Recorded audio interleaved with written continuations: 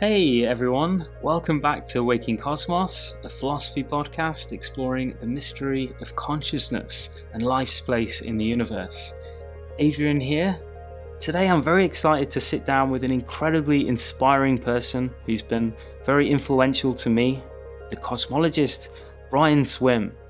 He was one of my professors at university at the California Institute of Integral Studies, where he teaches in the Department of Philosophy, Cosmology, and Consciousness.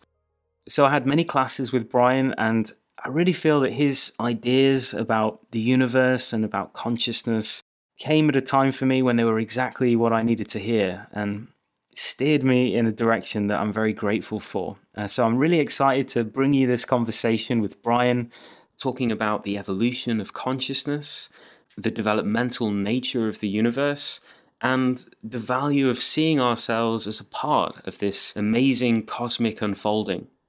Just before we begin, keep in mind that Waking Cosmos is completely free. You can find this podcast in all of the usual places, such as Spotify, SoundCloud, Apple Podcasts, and you can really help us out by liking, giving us a nice rating, wherever you happen to be listening to this. All of that is very much appreciated and helps with our visibility. So if you can take 10 seconds to rate the podcast, that would be awesome. If you would like to go above and beyond and become one of those amazing folks who directly support Waking Cosmos on Patreon, you can go over to patreon.com/wakingcosmos and subscribe for any amount that you feel comfortable with. And that'll also get you early access to every episode and other ways to participate. I'm enormously grateful to those of you who do that. There's absolutely no obligation to, of course, but it is how the podcast can exist. So thank you very much to those of you who do that. And that is patreon.com/wakingcosmos. All right, enough of that. Without further delay, I give you the wise and brilliant mind of Dr. Brian Swimme. Brian, good to be talking with you. How are you? Very good. Thanks for inviting me, Adrian.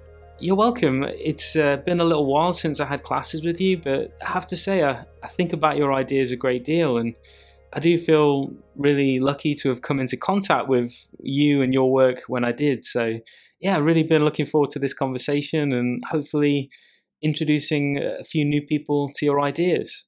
Well, great, Adrian. It really means a lot to me that some of my ideas were influential with you. That's really deeply satisfying. Thanks for telling me. Sure. So perhaps a good place to start is with this concept of the new story that you talk about and how our gaining a deeper understanding of the universe can give us a deeper understanding of who we are and our place in existence. So Brian, maybe we can start here. What is the new story of the universe as you see it? And how does it differ, say, from a typical popular science view of cosmology? So the phrase, the new story, really comes from Thomas Berry, and it was just his quick way of referring to the discovery that the universe is evolving. I just like to think of the difference between a cosmos and a cosmogenesis. And I think that's the fundamental kind of shocking discovery that modern science has made. Here's the sequence in my own mind.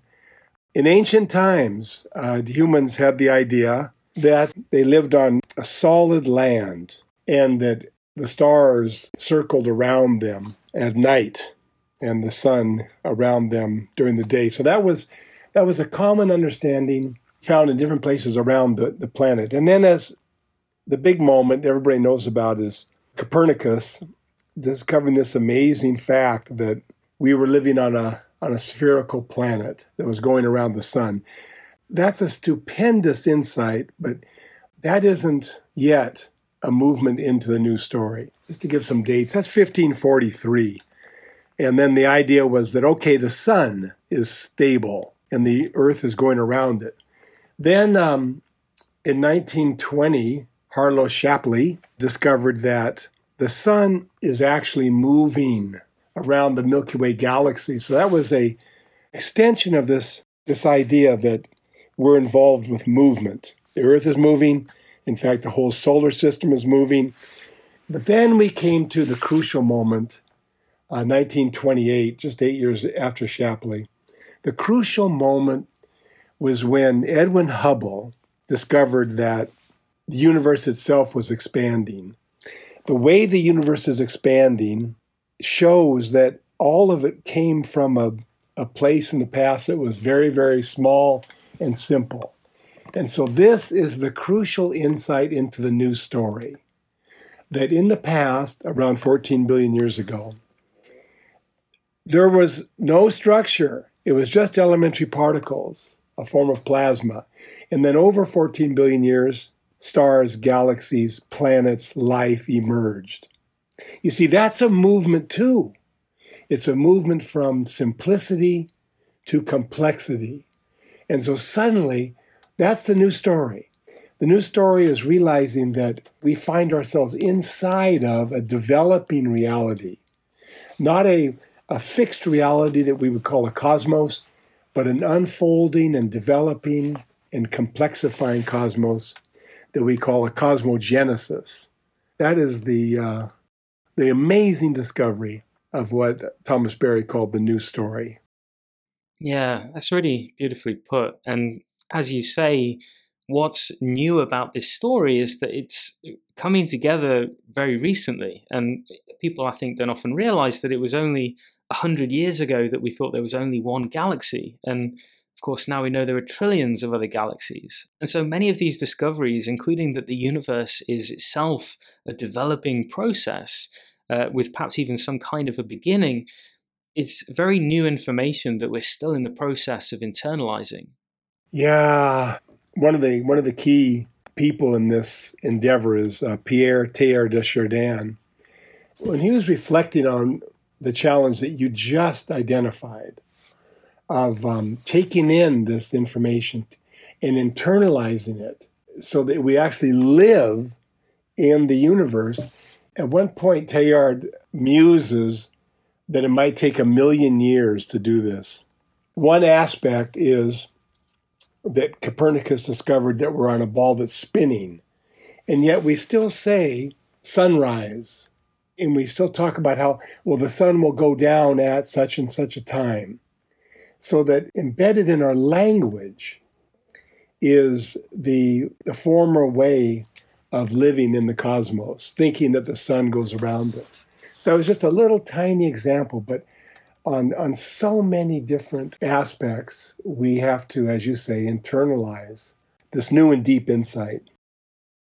Yeah, I do really like this idea of the future paradigm of human life coming in the form of a new story and a new description of our place in reality, and that there is a telling of cosmology and evolution which can reconnect us with a larger sense of meaning that arguably the modern mind has lost contact with. But at the same time, the scientific story of the universe, from at least one perspective, is kind of a depressing materialism in which humans are entirely irrelevant to the cosmic process. Life is just a product of chance and accident, and there's really no meaning to any of it. So, Brian, how do you respond to these apparent bleak facts of reality? Yeah, that's a great question. It really boggles the mind, the way in which we have this amazing knowledge of the universe. And I mean, it's so many times more magical than the universe is talked about in any of the religious myths. It goes beyond that.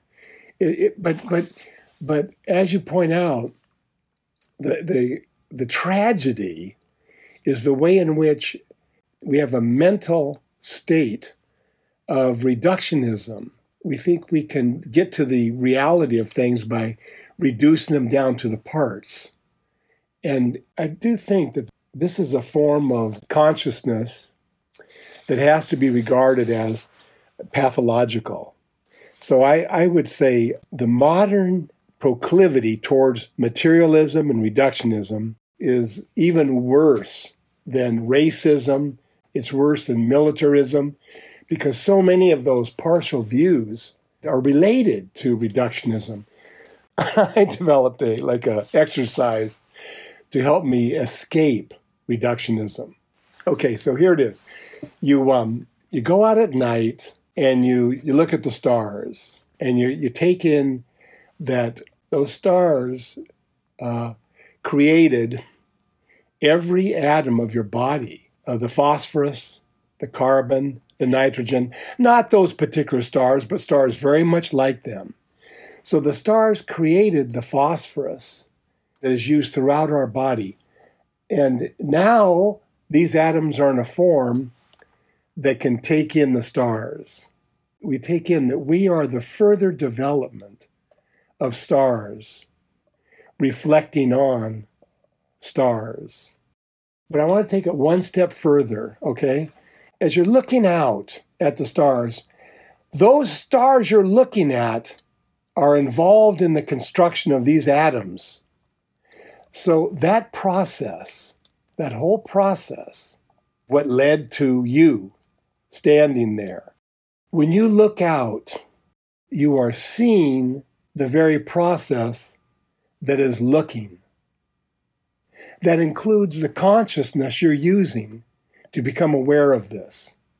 You're looking at the process that is doing the looking. I just think that we have to develop ways of escaping from the pathology of materialism, the pathology of reductionism. Yeah. It's almost as if in some ways the scientific story has for a long time been almost focused on highlighting our insignificance. You know, we're not the center of the universe, we're peripheral, our lives are meaningless in a cosmic sense. And perhaps historically this is sort of a reaction to religious forces, but now I think there are numerous ways in which the cosmic story that we now have actually places huge significance on us. You know, we and other life in some ways are the most novel phenomena in the universe that we know of. And as you said, we're also conscious. So in a real way, we're the part of the universe that has somehow become aware of its own existence. And in our case, are aware that we're actually aware. And that, I think, really kind of flips the narrative on this decentering mechanistic perspective and really justifies a retelling of the universe's story as we understand it. I completely agree. I just think that one of the most significant activities that we can be involved in is this telling of the story in all different forms and for all different levels. It is, without question, the most massive shift in our understanding of the universe ever. So naturally, it's going to take us time to really understand it and to integrate it with our economic systems, in our religious traditions. It's going to take a huge amount of creative energy to do that. It's such a thrilling work to be involved in, especially for philosophically minded and artistically talented people. And another thing, just to pick up on the first thing you were saying, that science early on, it seemed to focus on decentering the human. So no longer are we at the center of the universe and so forth. That is such a crucial action. We needed to free ourselves from these religious ideologies that were so puny in comparison to what the truth was. How fantastic that scientists that had utterly no sense of what they were going to discover ended up with a story that has greater spiritual significance than any of the traditional religious stories. And that's a bold statement on my part, but I don't know, I think it's true. One thing to point out, which I think distinguishes this perspective of cosmology, is that you're not coming under any kind of illusion that we're actually close to a complete understanding of everything. And while science does and can provide this very amazing story of the universe and our evolution, you're not in any way suggesting that our understanding of the universe is nearly complete. And I agree. I think in all likelihood, what remains to be discovered about the nature of reality is unimaginably vast. And, just for one thing, we really don't know what is actually giving reality to any of these discovered equations and actually realizing the laws of physics. So we live in an enormous mystery. And I think the narrative that you're conveying very much recognizes that. It's scientifically literate in a very important way, but it's very far from being a form of scientism. Scientism. I should have used that word as well with reductionism and materialism. They all hook together.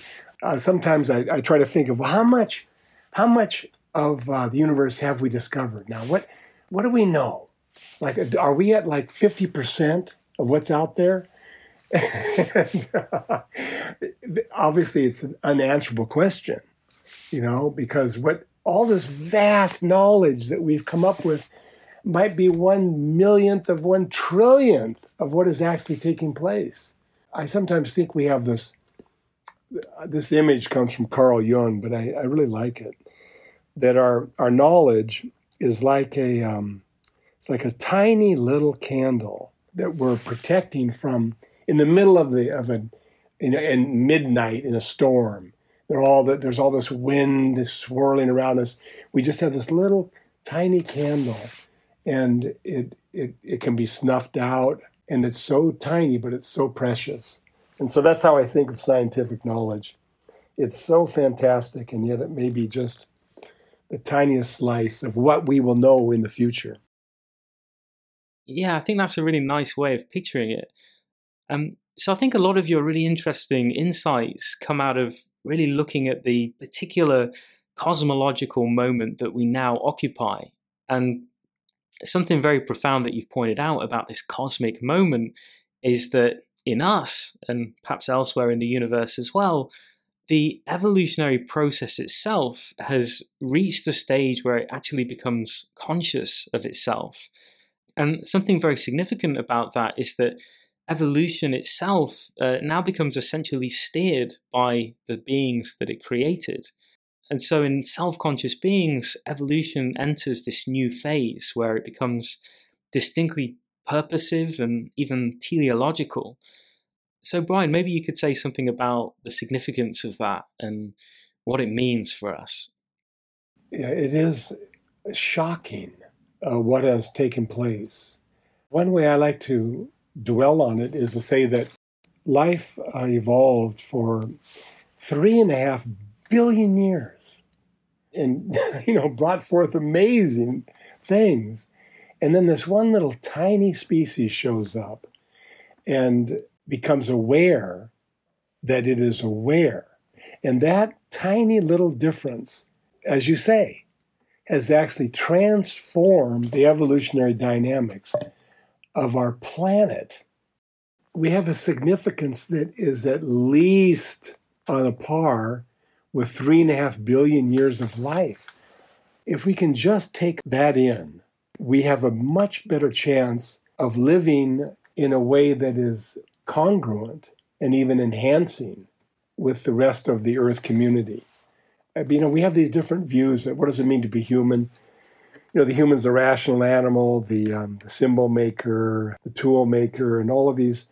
But to begin to realize that we are the species in which the universe becomes aware of itself, it begins to suggest a cosmic role. We don't even know how far out this will go. Some people talk about how the coming out of Earth will be the power to spread light throughout the Milky Way galaxy. Some people speculate that actually the human species, that our role is to awaken the entire Milky Way so that it becomes something like a sentient being. These are wild ideas, but I think we need to speculate on what our cosmological significance is, because when we try to force the human being into a tiny little space, what ensues is the warfare and the materialism that we have. I think that even though we don't know the full significance of the human, I think on one level we can say that we are in the process right now of creating an Earth system that is an envelope of intelligence in which life will continue to evolve in a very different way, because the context of evolution is no longer natural selection and genetic mutation in the wild. The context of evolution now is interaction within this envelope, this intelligent envelope that has been created by the human presence. Here in the United States, there is this amazing collapse of meaning. More people are dying of opioids every year than in the entire Vietnam War. But I think this relates exactly to your question. Is it possible that a new meaning is surfacing now that we begin to see our role as being much, much larger than something that is defined by a corporation or a nation state or a religion? Yeah, this idea of evolution becoming conscious of itself and in that becoming self-directed, certainly it's a very significant moment in the evolution of life on this planet and maybe the universe at large in some sense. But I think in, albeit perhaps a less explicit way, even before the evolution of self-conscious life, I don't know that we can necessarily rule out that there was already something like purpose or meaning embedded in the universe's evolutionary process. And I know that that can seem like kind of a naive perspective on evolution, but I say this because I know that there are philosophers and thinkers who, even recently, who clearly do understand science and evolution, but have argued nonetheless that, for example, the emergence of life could be an important part of the universe's development and was, in some sense, driven to producing. So the philosopher Thomas Nagel, for example, has argued that through conscious life, the universe is gradually waking up, and that this is a necessary development which the universe required in some mysterious way. And another thinker, the physicist Paul Davies, has suggested that the universe may have needed to become what he calls completely self-known, and that this is a kind of metaphysical necessity that simply entails the evolution of conscious beings. So I wonder, Brian, is that a view that you can sympathize with on any level? Yeah, completely. I think Nagel's work is fantastic. I mean, he's operating from a completely rational point of view. And he's simply pointing out that neo-Darwinian synthesis is no longer adequate. We have to go beyond that. He doesn't know how, but he's just saying it's apparent that our understanding is too partial to be maintained as the truth. So I think Thomas Nagel's work is fantastic. And Paul Davies as well. The idea that the universe has a need to become aware is brilliant. I would join in with them. And, I'm going to add another person on. Terence Deacon. Terence Deacon is evolutionary biologist and anthropologist at University of California, Berkeley. His research program, he's also a brain scientist. His research program is to show that purpose and value are objective facts. They are ontologically real from the beginning of life.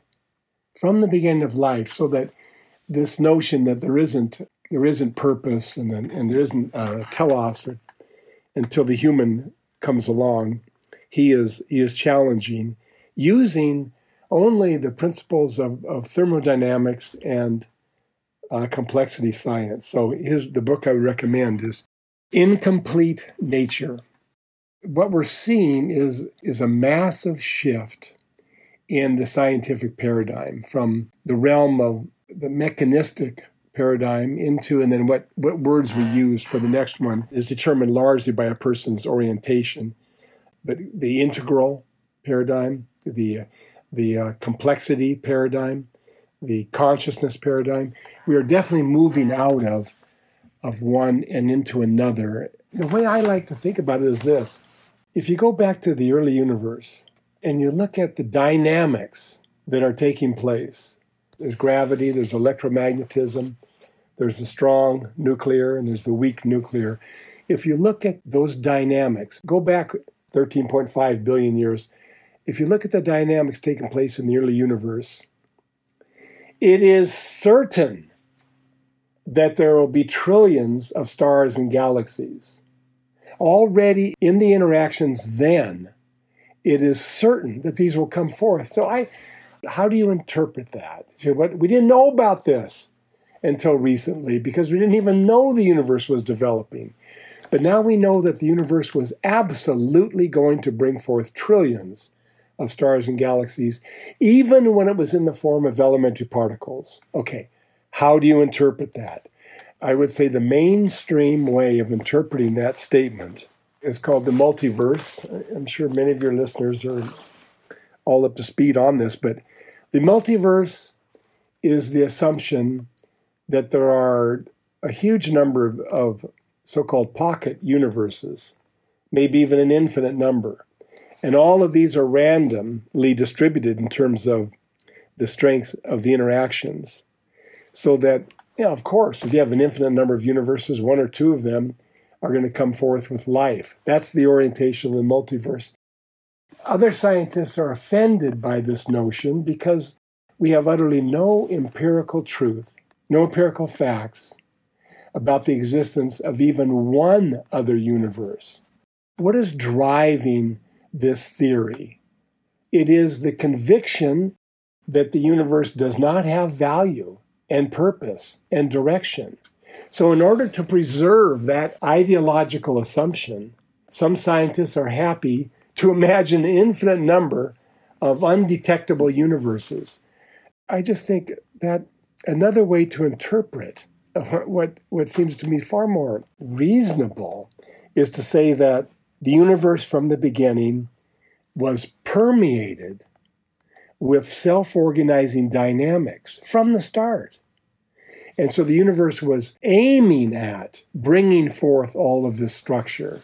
That at least is what I find compelling, that we live in a universe that in some way knows. It's hard to understand what that might mean when you're talking about a universe knowing how to do something. But that's how I think. The universe knew how to create galaxies. The universe knew how to create stars, and it set about it right then, right from the beginning. And we live in the middle of that form of intelligence. So that might be a longish answer, but I think this question of purpose and value that is picked up on by Thomas Nagel, Paul Davies, and others is crucial. And I think it's where we're headed, is a paradigm where purpose and meaning are fundamental to the universe. So you've alluded to the various ways in which the universe seems extraordinarily, almost fine-tuned to allow for life to eventually evolve. And there's a quote from Freeman Dyson I remember that you used where he said, "It's almost as if the universe knew we were coming." And as you've already talked about, the sort of standard mainstream response to that very profound mystery is to infer the existence of a multiverse and that there must be trillions of other universes, most of which are entirely unsuitable for life. And this idea of a multiverse is how we can sort of factor out how special the universe seems to be. On the one hand, I think it's at least possible that there is a multiverse. I mean, almost everything turns out to be much bigger than we first expected. And so, why not existence contain many universes and many kinds of reality? We used to think there was only one galaxy, but now we know there are trillions. But as you say, it does seem as if, the existence of the multiverse is maybe entirely unprovable and perhaps forever. And, I think if our first step in trying to understand why the universe is the way that it is to infer the existence of a massive, unknowable exterior that we've got no direct access to or evidence of, then we could be missing out on an understanding of the true reasons for why the universe is like it is. And I think given just how conspicuously the universe is so elegantly suited for life, I think we should at the very least consider seriously that life is an important part of the universe, and maybe consciousness and intelligence play a role as well. That, I think, at least should be a serious consideration that we keep on the table. And not to do so seems purely ideological. Yeah, these kinds of questions, right now, they are rooted in our metaphysical assumptions. Like you say, there could be a large number of other universes. There could be. And there could be just one universe. We just don't know. And we can't resolve the issue with facts. So we're thrown back on our fundamental, like I say, metaphysical assumptions. We can still reflect on this situation and participate in the choice of our assumptions. I don't think it's the case that it doesn't matter. I think it matters tremendously what assumptions we choose. Let me give you one example. This is the last book that Stephen Hawking was involved in. He goes through the multiverse idea, and he thinks he's explaining the elegance of the universe. And in my view, he's explaining away the elegance. And he even admits it on one level. He says, well, some universe somewhere would develop life. He makes a statement, so you see that there's nothing marvelous about our universe. And I thought, wow, that is so interesting. He starts off with the assumption that our universe isn't marvelous, and then he uses that to prove that our universe isn't marvelous. If we convince ourselves that things don't have a deep value, we're vulnerable to a misuse of things and people.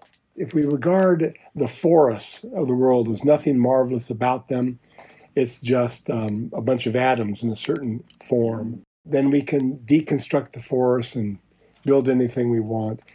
My own metaphysical assumption is that we live in a universe that is intrinsically valuable, intrinsically involved in something of very deep significance and importance, even if we can't see it. So it does come down to a question of metaphysical assumptions, and that is relying upon a form of mind that we call intuition. It becomes personal. We cannot be convinced into one particular metaphysical orientation by the facts, because these assumptions are in the interpretation of the facts. Yeah. And yeah, I think it's worth mentioning that if we do consider that there could be a kind of cosmic imperative towards life or complexity or anything really, and that this outcome in some way relates to its value, then it's worth pointing out that consciousness is how value is realized in the universe. Everything of value is in some sense occurring in consciousness. And so I think if there is a kind of cosmic imperative that you're talking about, then you can imagine that conscious life would need to be a part of that to actually realize that value. Yeah. We humans, we have a sense of what's important and what's valuable, and we're drawn to it. We devote our lives to it. And we are the universe striving to move potency into actuality. That's one of the great thrills of being a human being, is to realize that we are carrying out a work that is very similar to a galaxy creating stars. We're at the cutting edge of 14 billion years of creative evolution. Yeah. And, whatever is the case ultimately about consciousness and exactly how it fits into the universe, I think just the fact that the universe supports conscious experiences, however that is the case, it's just this amazing fact about reality that is even possible. Yeah.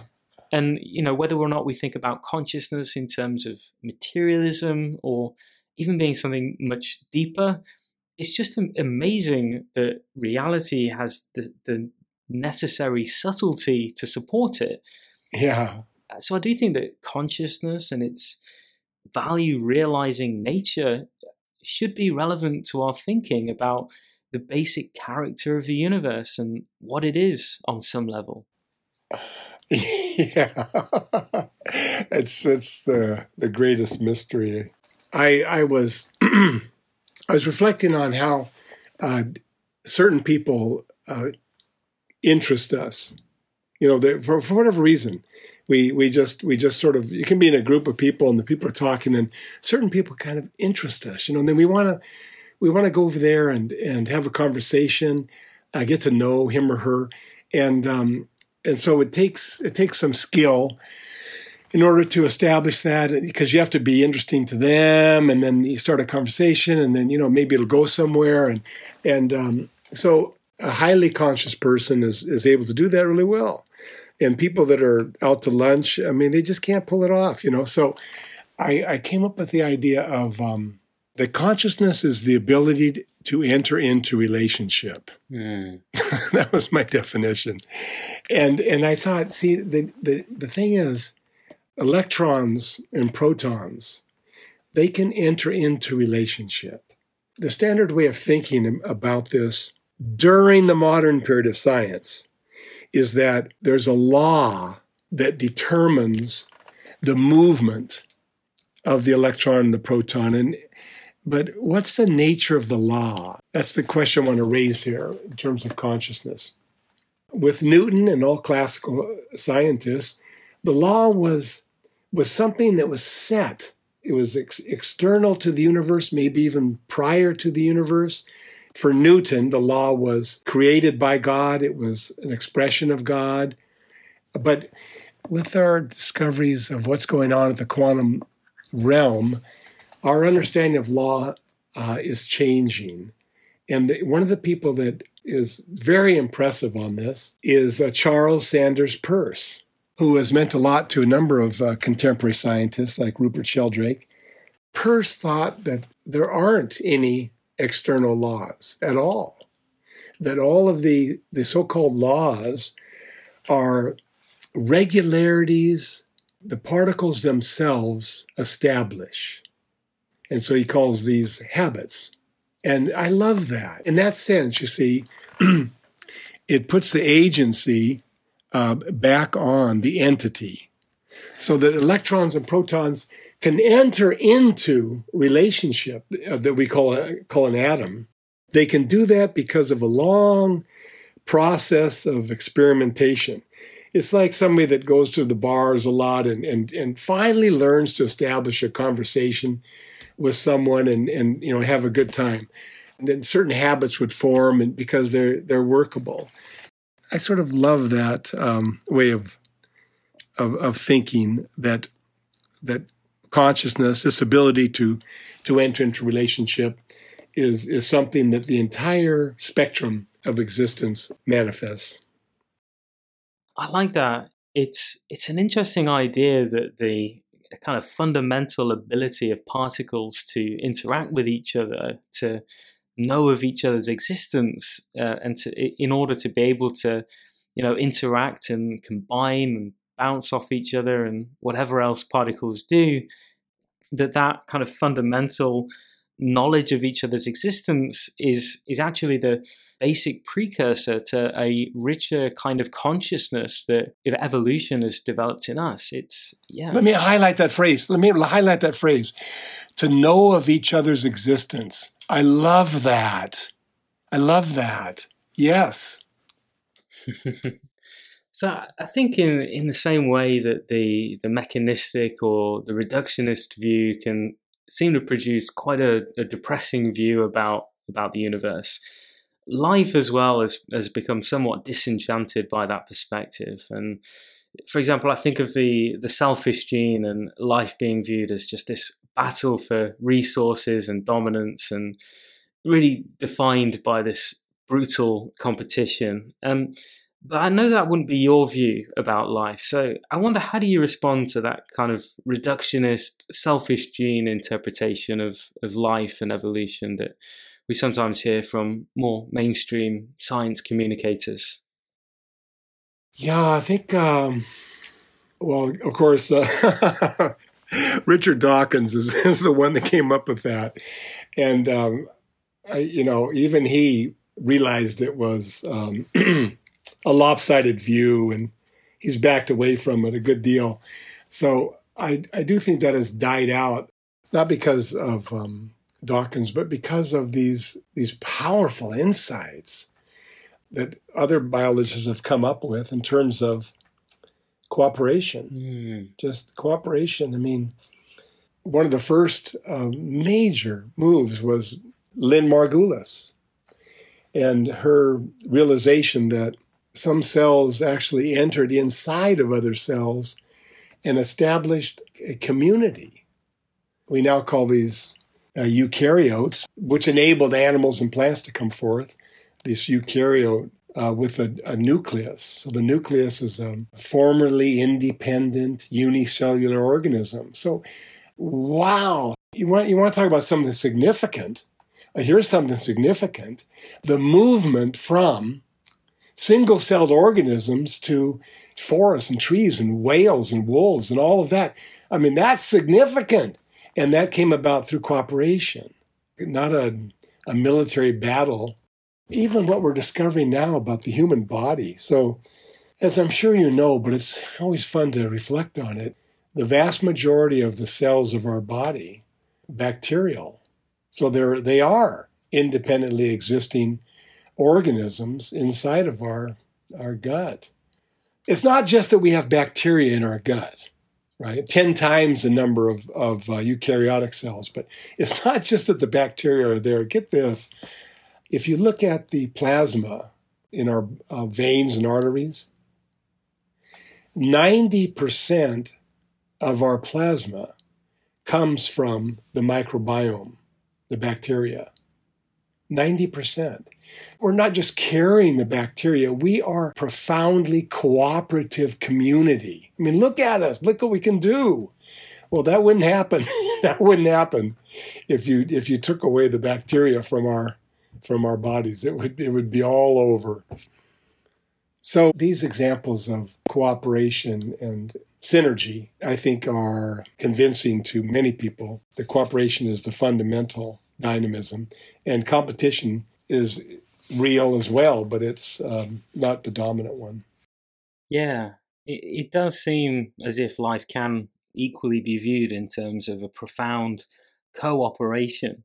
And like you say, if you look in an organism, everything in an organism is in this profound cooperation with everything else. There's trillions of cells in a body, and they're all in this incredible interrelationship. And certainly competition is one level or one form of strategy that life employs. But like you, my sense is that cooperation is perhaps the most encompassing perspective that we can hold when we're thinking about life.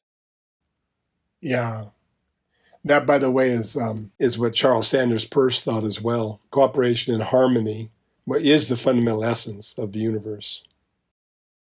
To stay on this theme of life, one thing that I think comes across clearly in your writing and in, I think, the language that you use is that you view the universe as essentially alive in a real way. And this is an idea that I've spent quite a bit of time exploring as well in my work, especially in my recent film. And I think at the very least, as a metaphor, the universe as an evolving organism is a frame on reality which provides perhaps not only greater explanatory power, but also a greater sense of meaning and also continuity in the natural world.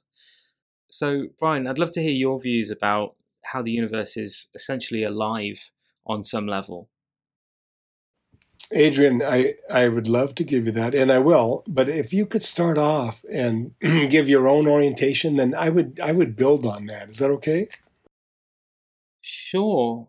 Well, I do think of the universe as being alive, and of course that depends on how you define life. And I think if you simply take the standard criteria of a biological organism, which you might find in a scientific textbook, and then try to fit that with the universe, then it is a bit of a stretch to say that the universe is alive in that way. But I think if we have a more archetypal view of an organism as being a self-generating, evolving, holistic process, then yes, I think in that sense the universe is very much alive. And I think maybe viewing the universe as essentially alive is perhaps not only appropriate, but can allow for a deeper understanding of what it is and what it's doing. Yeah, that's great. I would affirm all that, and then maybe just add a detail or two. The idea of a machine took a deep hold of European and American mentality, because a machine is amazing, and so the organic view of the world was really replaced by a mechanistic point of view. And so then in the 17th, 18th, and 19th centuries, anyone who said the universe is alive, would be seen as romantic, right? But I guess for me, one of the things that amazed me was the discovery of the self-regulation of the Earth. If you look at the relationship between the sun and the Earth, right? Now, a mechanical point of view would see the motion as being set by the laws and all the rest of it. But is it possible that the solar system is alive? And if that is saying too much, then the question is the solar system lifelike? I sometimes like to use that word because it's less threatening for people. Is it lifelike? Now, the fact I was discussing that was discovered only in the middle of the 20th century is that the sun's temperature has increased by over 1 million degrees during its 4.5 billion year existence. And while that was taking place, Earth altered its chemistry in order to remain in that narrow band where biomolecules can function. So it's just a little band. You get too cold, things become ice. You get too hot, things unravel or burn up. But a dance took place. The sun kept heating up, and Earth kept changing itself chemically to enable life to come forth. So you can say, well, that's just luck. But another way to look at it is, it's like the sun and the Earth know, in quotation marks, know about each other and about the existence of the other, and they know what is required for life to come forth. I just find it amazing, And so then, like we now humans walking around with this knowledge, this is another way of altering human consciousness. As you're walking around, reflecting on the way in which the Earth and Sun entered into this intelligent kind of collaboration, you can begin to realize that your life is an expression of the bond between the Sun and the Earth. It's not that the Earth is, that here we are on Earth and we're alive and the Sun is out there, it's a hot ball of gas. No, it is that we're inside of a system that's linked together with an amazing capacity of self-organization, meaning that not only is the Earth capable of bringing forth an atmosphere and oceans, but life itself comes forth out of this bond. And we are the offspring of this sun and earth relationship. That has a kind of archetypal resonance with ancient myth. And I'm not trying to push the ancient Greek myths on anyone, but I do think it is really worth reflecting on the way in which some of the things we've discovered have a resonance with earlier ways of knowing. And it may be that earlier humans had an intuitive capacity to find their way into these insights that we, in a certain sense, are discovering in a more rational, empirical, scientific way. I don't mean to suggest that ours is superior, only that we are in a continuity with earlier forms of humans. So that's how I think of the lifelikeness, or even the life of the universe, and of the sun and earth relationship. Yeah. I guess I think of our image of nature and our image of the universe as it becomes more developed and deeper. We do seem to be moving in this direction of a more organismic perspective. I also see that as standing in contrast with this more mechanistic perspective. And, in a way, I think just looking at it from a sort of Western scientific lineage of thought, you can see how the archetypal metaphor of the universe has shifted in the past from what initially was a great mind, such as with the ancient Greeks, and then I think at the dawn of science, a shift occurred towards a view of the universe as a great machine. And for me, I sense that there is now a shift to a more organismic perspective, which potentially preserves everything which is powerfully predictive about science and materialism, but is increasingly open to finding ways of integrating these subtler dimensions which don't really fit with an idea of a machine, but are more predictive elements of an organism, such as mind, interconnectedness, creativity, meaning, and perhaps even some kind of purpose. And I think taking this more organismic perspective allows for a richer and perhaps a deeper understanding of the universe and its mysteries. Oh, I agree. Let me just add in. I completely agree with that sequence is very nice, from mind to machine to life. When I was a child, we talked about 9 planets. Pluto, of course, has been thrown out, but that was it, And so that even though I was fascinated by the stars, I didn't really imagine them as having planets. I don't know. I was just happy with the idea that the stars are out there and we are here and we're in a solar system. But now we have, like I mentioned, 50 billion planets in the Milky Way, at least, probably many more. But so the image I had, I just throw it out to fit into what you're saying. It's like the Milky Way galaxy is like a tree, and the rocky planets with life are like the apples. Isn't that great? So that all throughout the Milky Way galaxy, all these apples, are blossoming forth with life.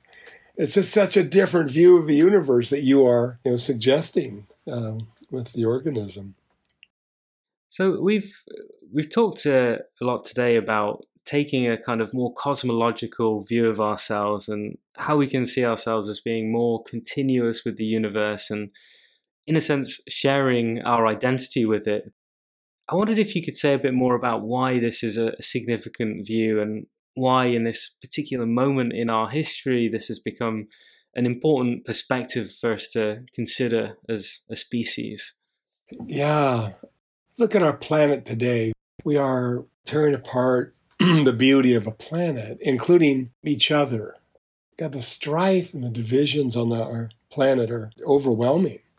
And the tragedy is that we could be living in a world where all of the children are educated deeply, and everyone had a home, and we would be taken care of with health services, and all of this could happen now without any new inventions.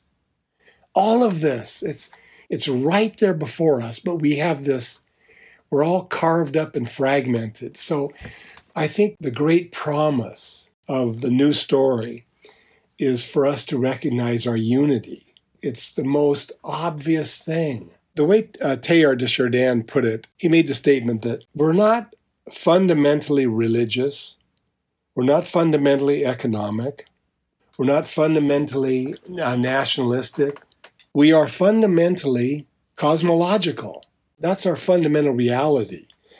So that in discovering that we live inside a developing universe, we realize that all of us have been constructed out of the same star that exploded were built out of the atoms that star gave birth to. And all of us use lungs and a heart that was first invented by the fish.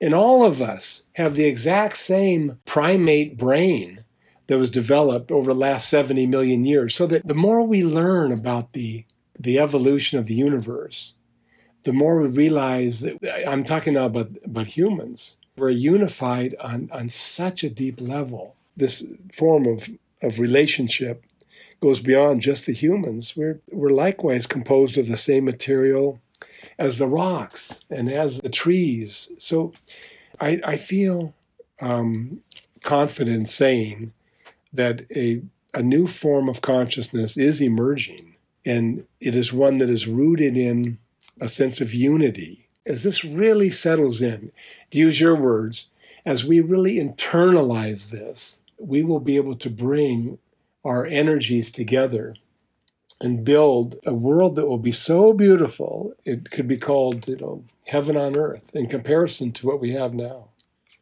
So that's my hope for the ongoing discovery and dissemination of the new cosmological story. That's beautiful.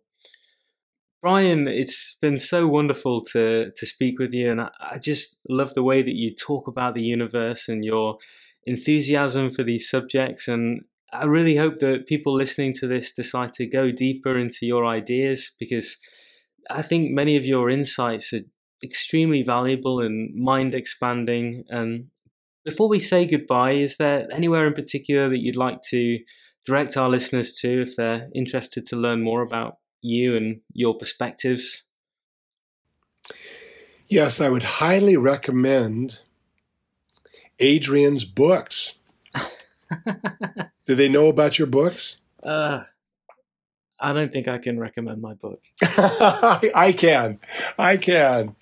Yeah, I really enjoy your orientation towards consciousness, towards the universe.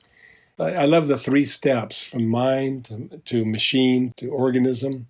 Well, actually, that is something that I talked about in my last documentary, The Living Universe. So people can get that for free by going over to my YouTube channel. But I would certainly recommend that people check out your documentary, Journey of the Universe, which is incredibly mind-expanding and influential to me in many ways. Oh, thanks. Thanks, Adrian. That really means a lot to me. I just love thinking that some of my work has entered into this creative young mind I know as Adrian. Thanks so much, Brian, for sharing so much time with me today. I'll pleasure. Make sure there's a link to your documentary in the description. And I hope we can do this again sometime. I look forward to it, Adrian, very much. All right, I hope you enjoyed today's conversation. Remember to like, subscribe if you haven't already, give us a nice rating, and maybe even consider checking out our Patreon page at patreon.com/wakingcosmos. And my sincere gratitude to those of you who are already doing that. That is about it from me today. I will see you next time for another episode of Waking Cosmos, exploring the mystery of consciousness and life's place in the universe. But until then, I hope you have a beautiful day.